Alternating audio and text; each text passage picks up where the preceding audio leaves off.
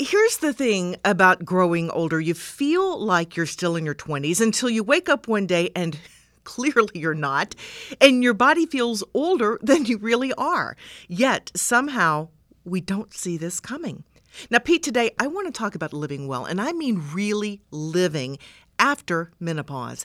So this is for your wife, this is for your co-host, this is for your mom, every woman and every person who loves a woman out there who gets discouraged by aging. Right. Yeah, you mentioned my wife, and she used to be an avid runner, but now she's shifted to walking, doing some workouts at home. And I would think that's still pretty good when it comes to exercising at 52 years old. But what about all that other stuff after menopause, right? Your body changes. Is there anything you can do about that?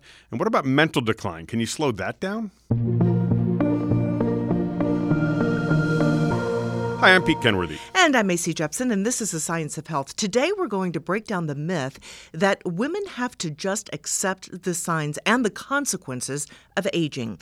Joining us today is obstetrician gynecologist Dr. Susan Lasch of University Hospitals Cleveland. Thanks for being here. Thank you for having me. So life expectancy for women in this country is darn near 80 years old. That is a lot of living past menopause, which occurs on average at about 51 in the U.S.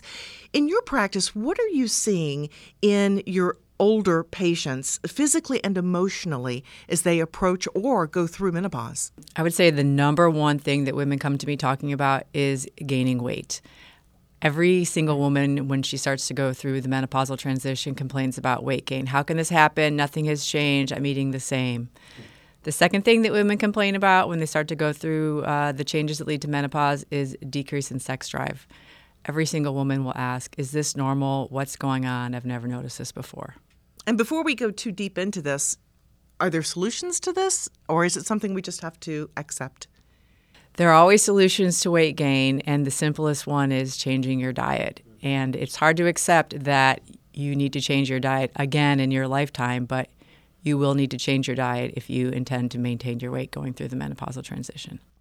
How does where you are physically at menopause play a role in that path forward?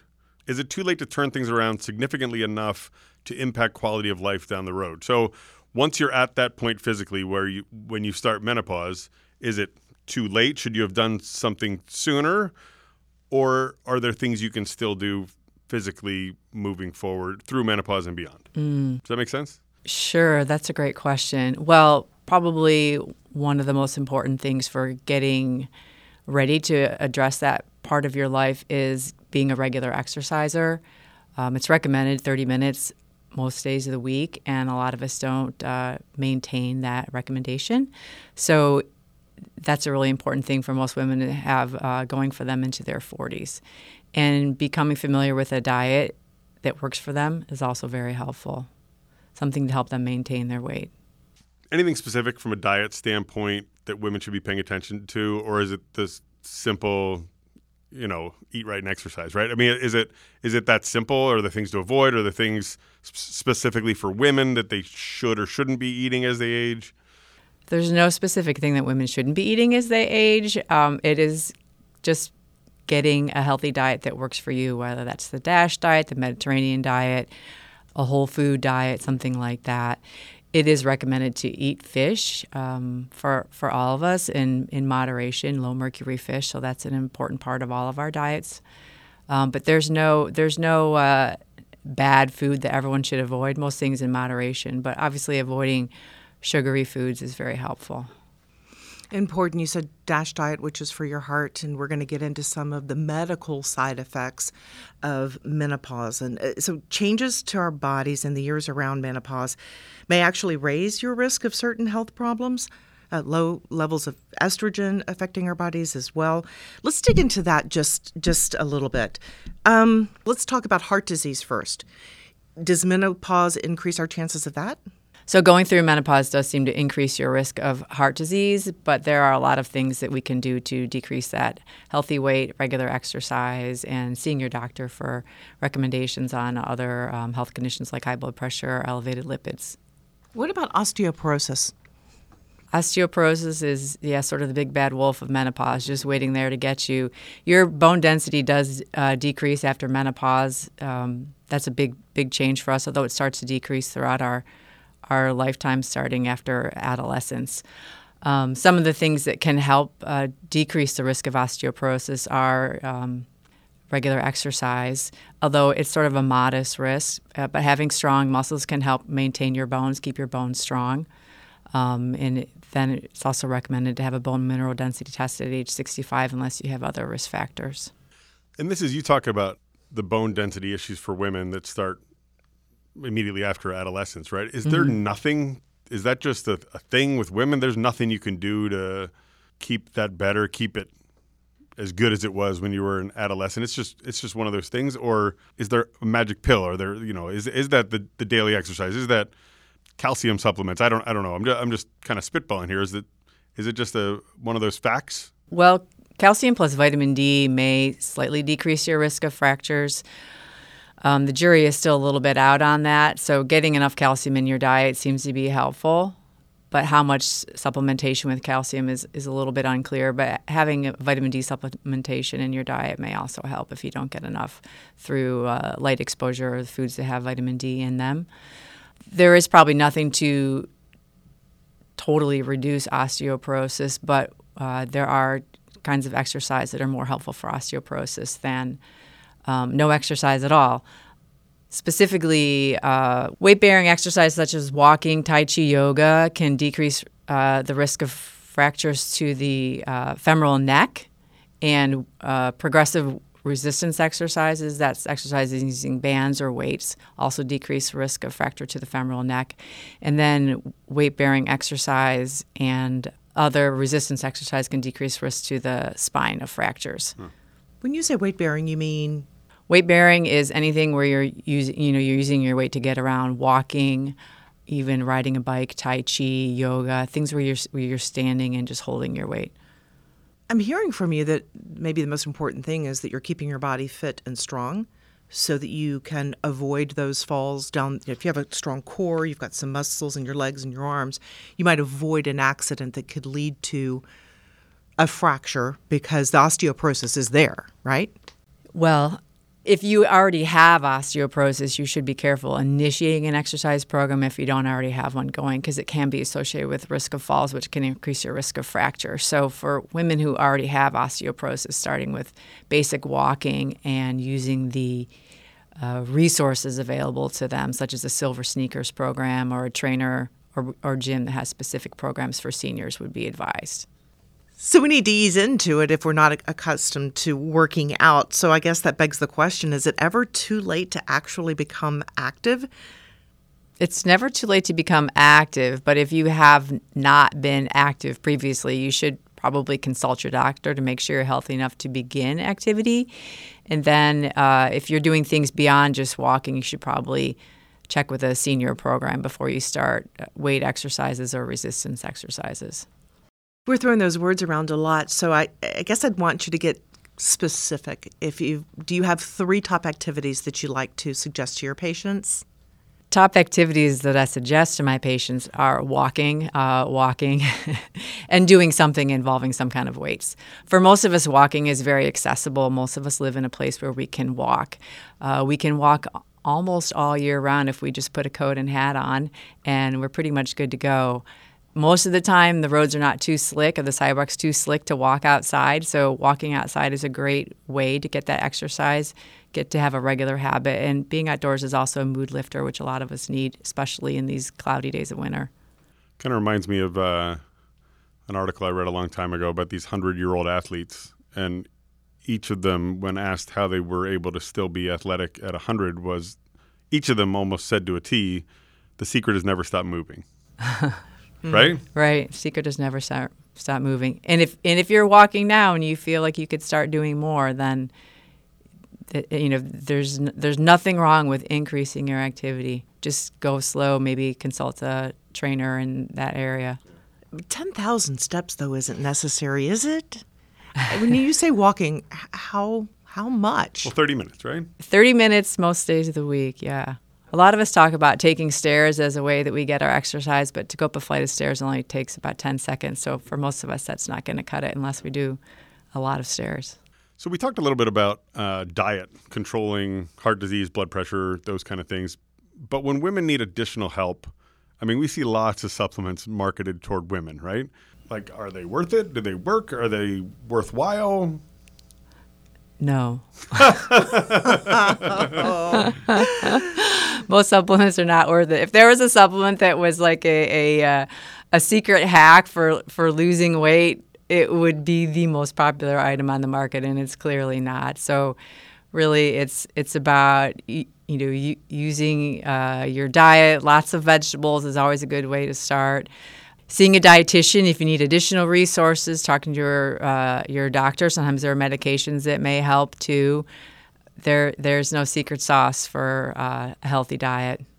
I have a note here to myself that says, multivitamins can be marketed like you talked about, like vitamin D or B12 or less iron. But I also have a note here that says, unless you have a poor appetite or conditions keep you from eating a healthy diet, you probably don't need them. Is that it? That seems to be the truth, right? Yeah. There is not a lot of evidence in favor of vitamins for those who have a healthy diet, right? So we're all looking at social media. A lot of us are, and see promises out there. And what do you tell them? There is always going to be some change in our mental cognition as we get older. There isn't any way around it, and it affects each person in their own way. One of the things that women talk about frequently when they start to go through the menopause transition is trouble finding names, and that's probably one of the most common things that we notice initially. So post-menopause, when something doesn't feel right for a woman, how do they know if it's just a result of those hormonal changes versus something else they should be concerned about, right? It's probably easy to say, oh, that's just because I went through menopause. That's why I'm feeling this way, right? Right. But it's not necessarily true. You should probably see your doctor if there's changes that you notice that are that you're attributing to menopause. They may or may not be, but it's something to discuss with your doctor. Yeah. Are there common things your patients will say to you, like, oh, I'm sure this has to do with me just going through menopause, and it's heart failure? I went pretty extreme there, but... Or an inability to sleep, not getting good sleep anymore. Do you just write that off, or could there be another issue? Okay.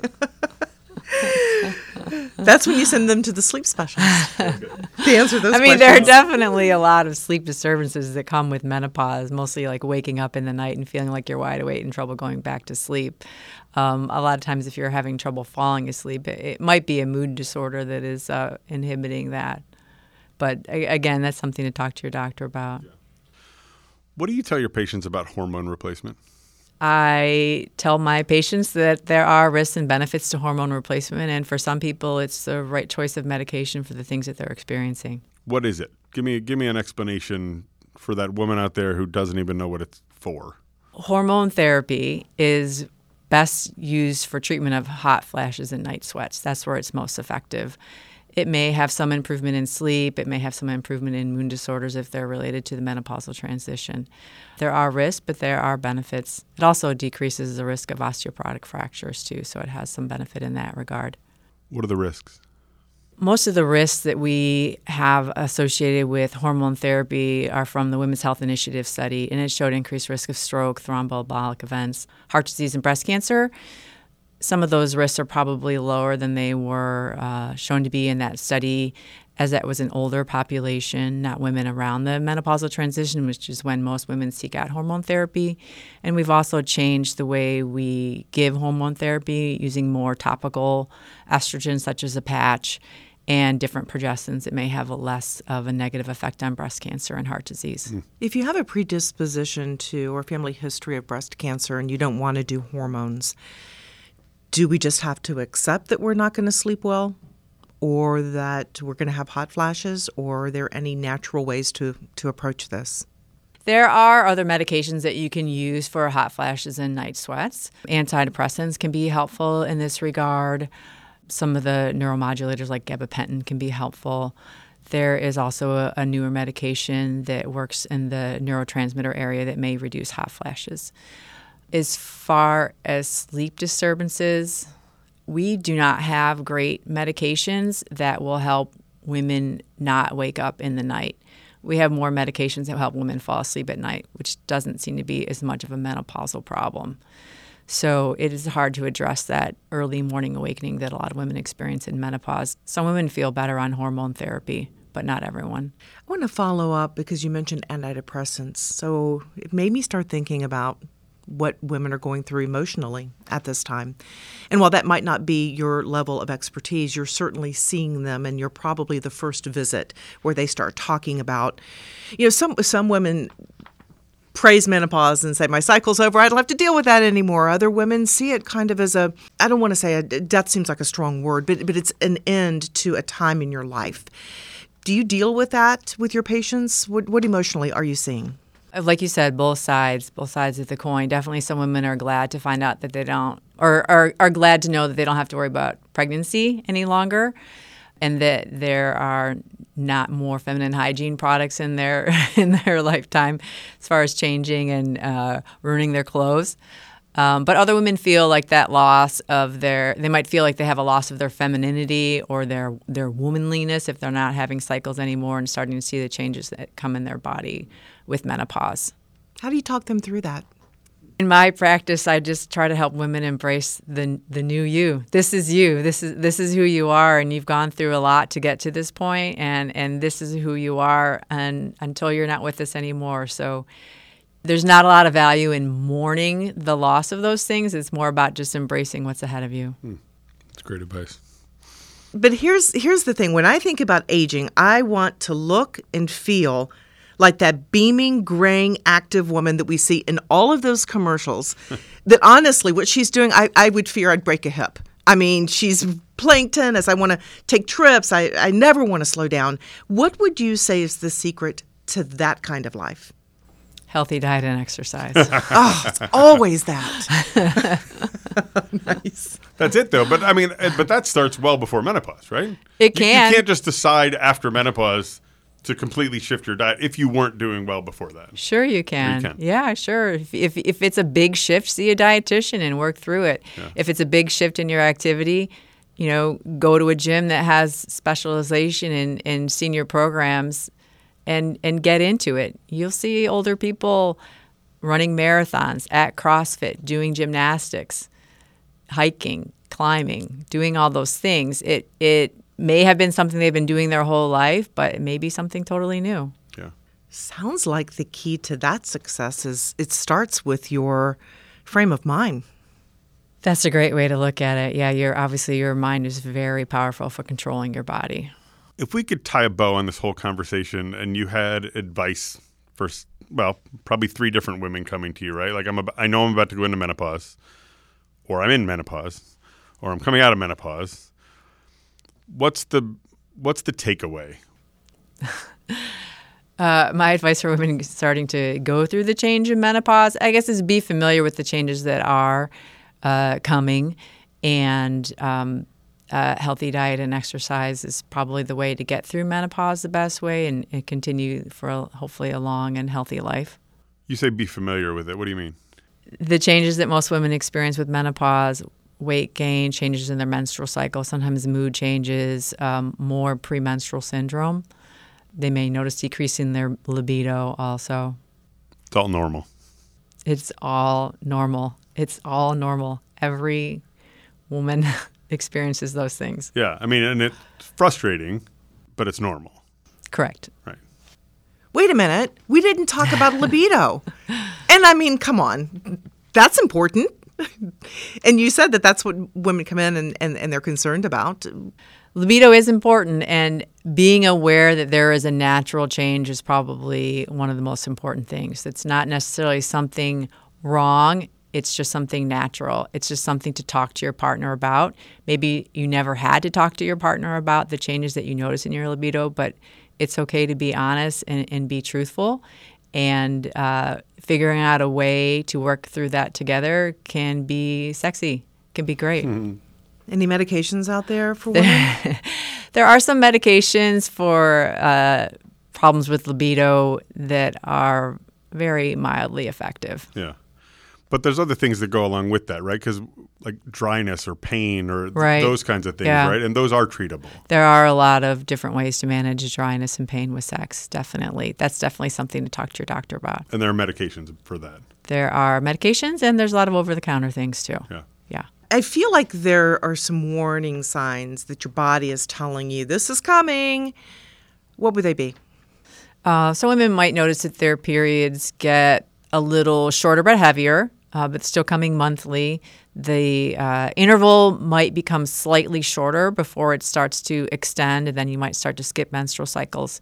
But if you have questions about how often you should be bleeding or the bleeding seems out of the ordinary, you should definitely contact your doctor because that could be a warning sign for something serious. And to be clear, if your cycle resurfaces in month 11, you are starting over, right? You are starting over, but that's a good topic to discuss with your doctor, too. Dr. Susan Lasch from University Hospitals in Cleveland, thank you so much for joining us today. Thank you for having me. Remember, you can find and subscribe to this podcast wherever you get your podcasts. Search University Hospitals or The Science of Health, depending on where you subscribe. For more health news, advice from medical experts, and the Science of Health podcasts, just go to uhhospitals.org/blog.